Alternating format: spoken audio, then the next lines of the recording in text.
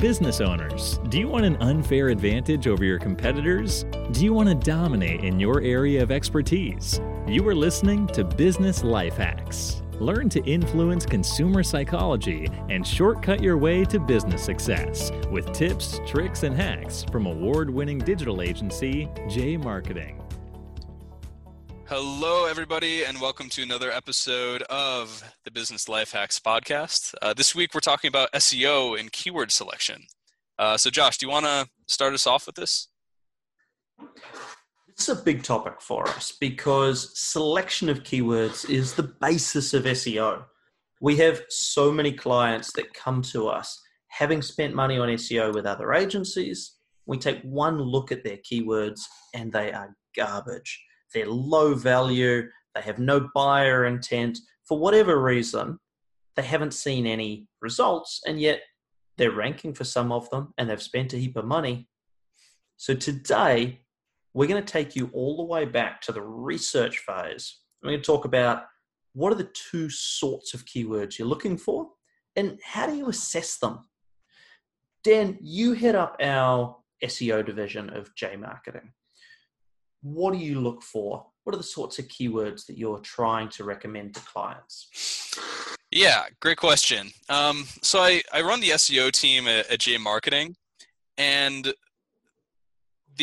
one of the things that makes our SEO stand out from that of other agencies is that we're focusing not only on search traffic, but on conversions and what's actually going to drive profitability and leads and real bottom line business results for the client. And so much of this comes down to keyword selection. And it's really important to put the time and research into picking the right keywords now so that 6 months down the line, 12 months down the line, you can actually get profits from that and not realize that this whole last 6 months to a year of work wasn't ultimately going to be profitable for you or for your client. So here is, I think of this in kind of two phases. So there's early buyer decision cycle and there's late buyer decision cycle. That means people who are probably going to take a year, 18 months, 2 years to buy something. And late buyer decision cycle means they're ready to buy right now. So we typically recommend that someone go for late buyer decision cycle keywords first, and then so that they can be generating revenue more quickly, and then focus on long-term late buyer decision or early buyer decision cycle keywords next. So let's get some examples. Let's use an what example. Those actually are. Yeah. So I was thinking about a tax client of ours in Australia, an expert in reducing tax of high wealth individuals. Gee, I'm tongue-tied today.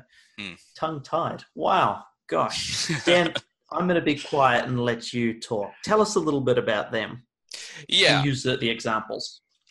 So, yeah, this client is one of the top, it's okay, Josh, everybody loves you. So this client is one of the top tax experts in the world, specifically in offshore banking. And so people are coming to them to try and lower their taxes, and often by setting up their companies offshore. So an example of a keyword that from a person who's late in the buyer decision cycle, ready to buy right now, is Offshore Banking Solutions Australia. So that's someone who we're not just targeting generally the topic of offshore banking. It's specifically someone who's looking to set up an offshore bank and looking for someone who can do that from Australia.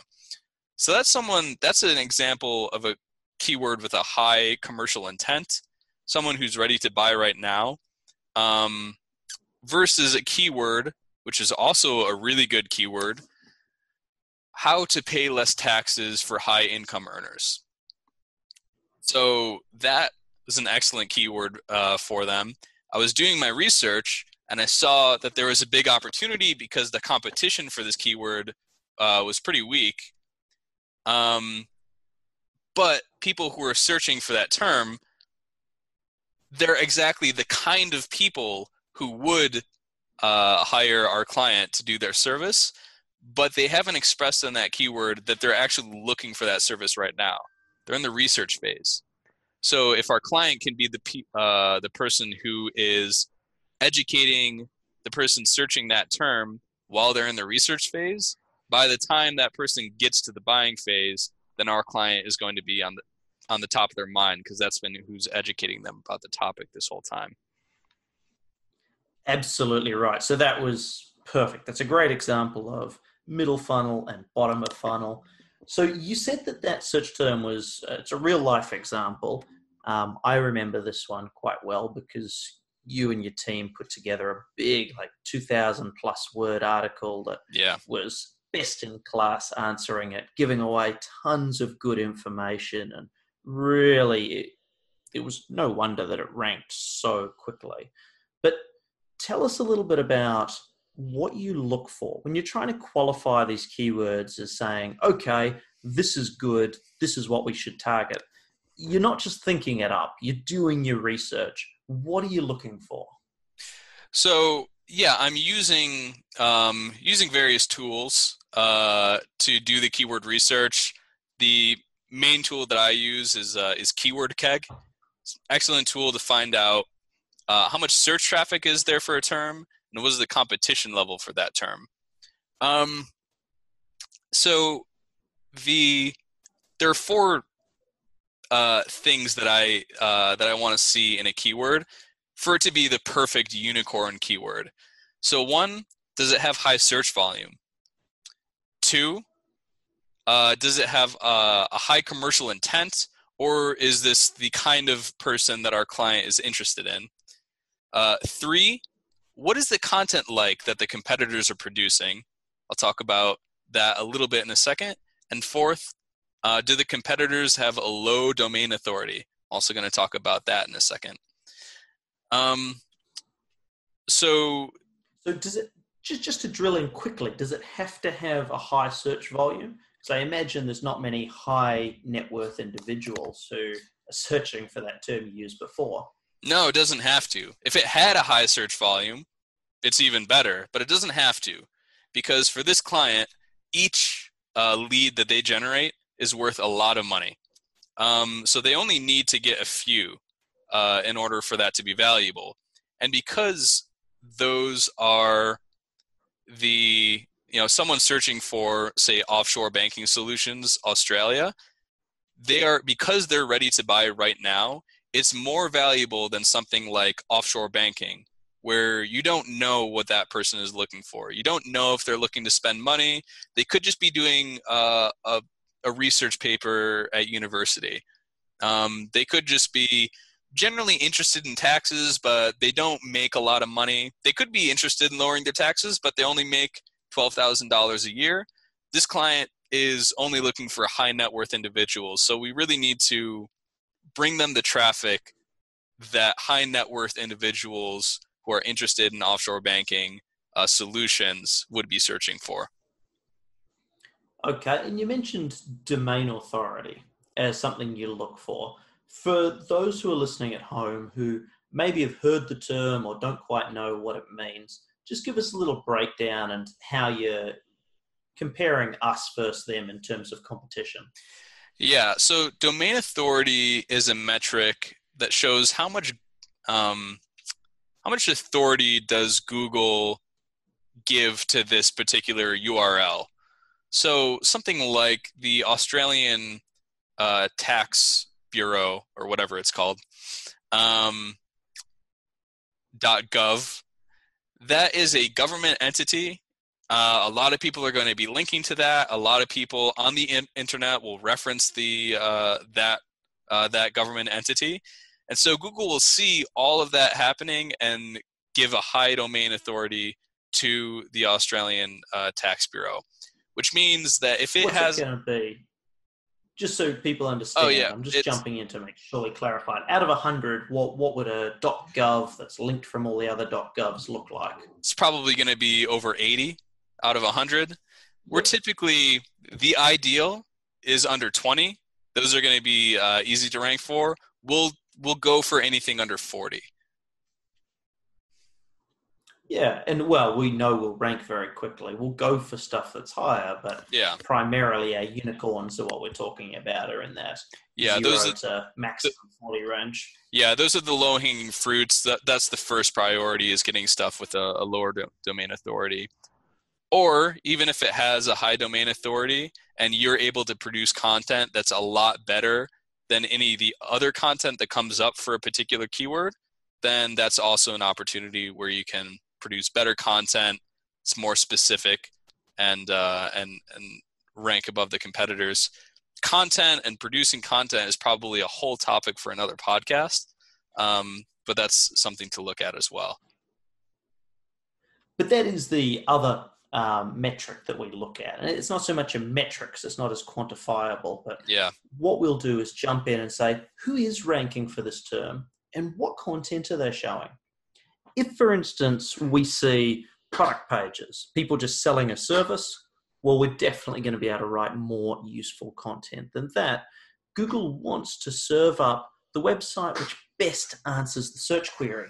So if it's a question, how do I reduce my tax for a high net worth individual? Then that's quite long-winded. We're looking for long-form content. We're looking for really interesting insights, really interesting angles, links to authoritative places and downloads and references to statistics.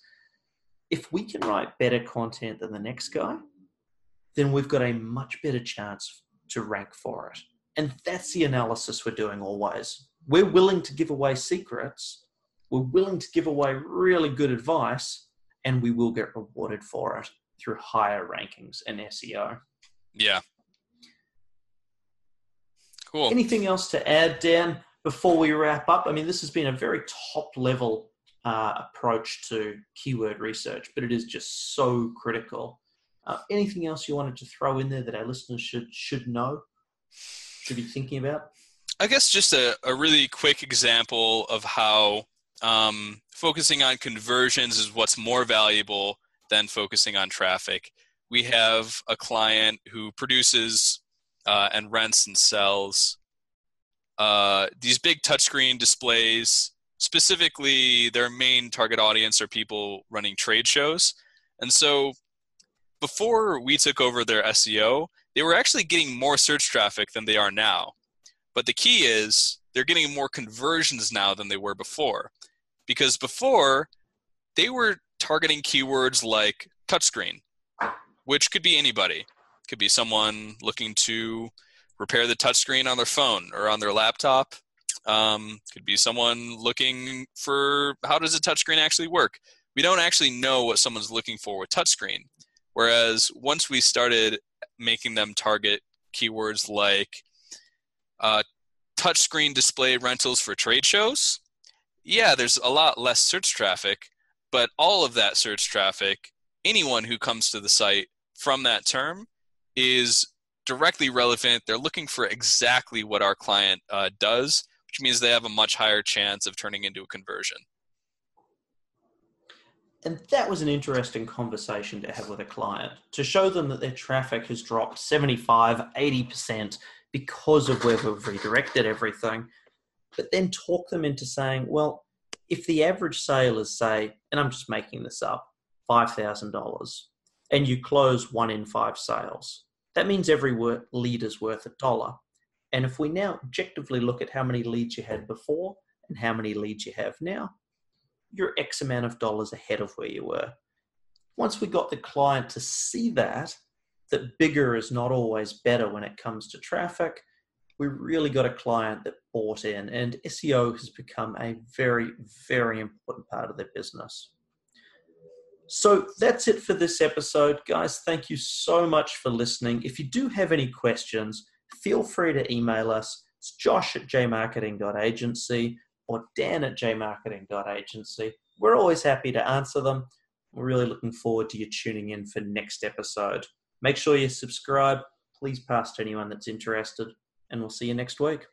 All right. Thanks so much, Josh. Thanks to our listeners, and we'll see you next time.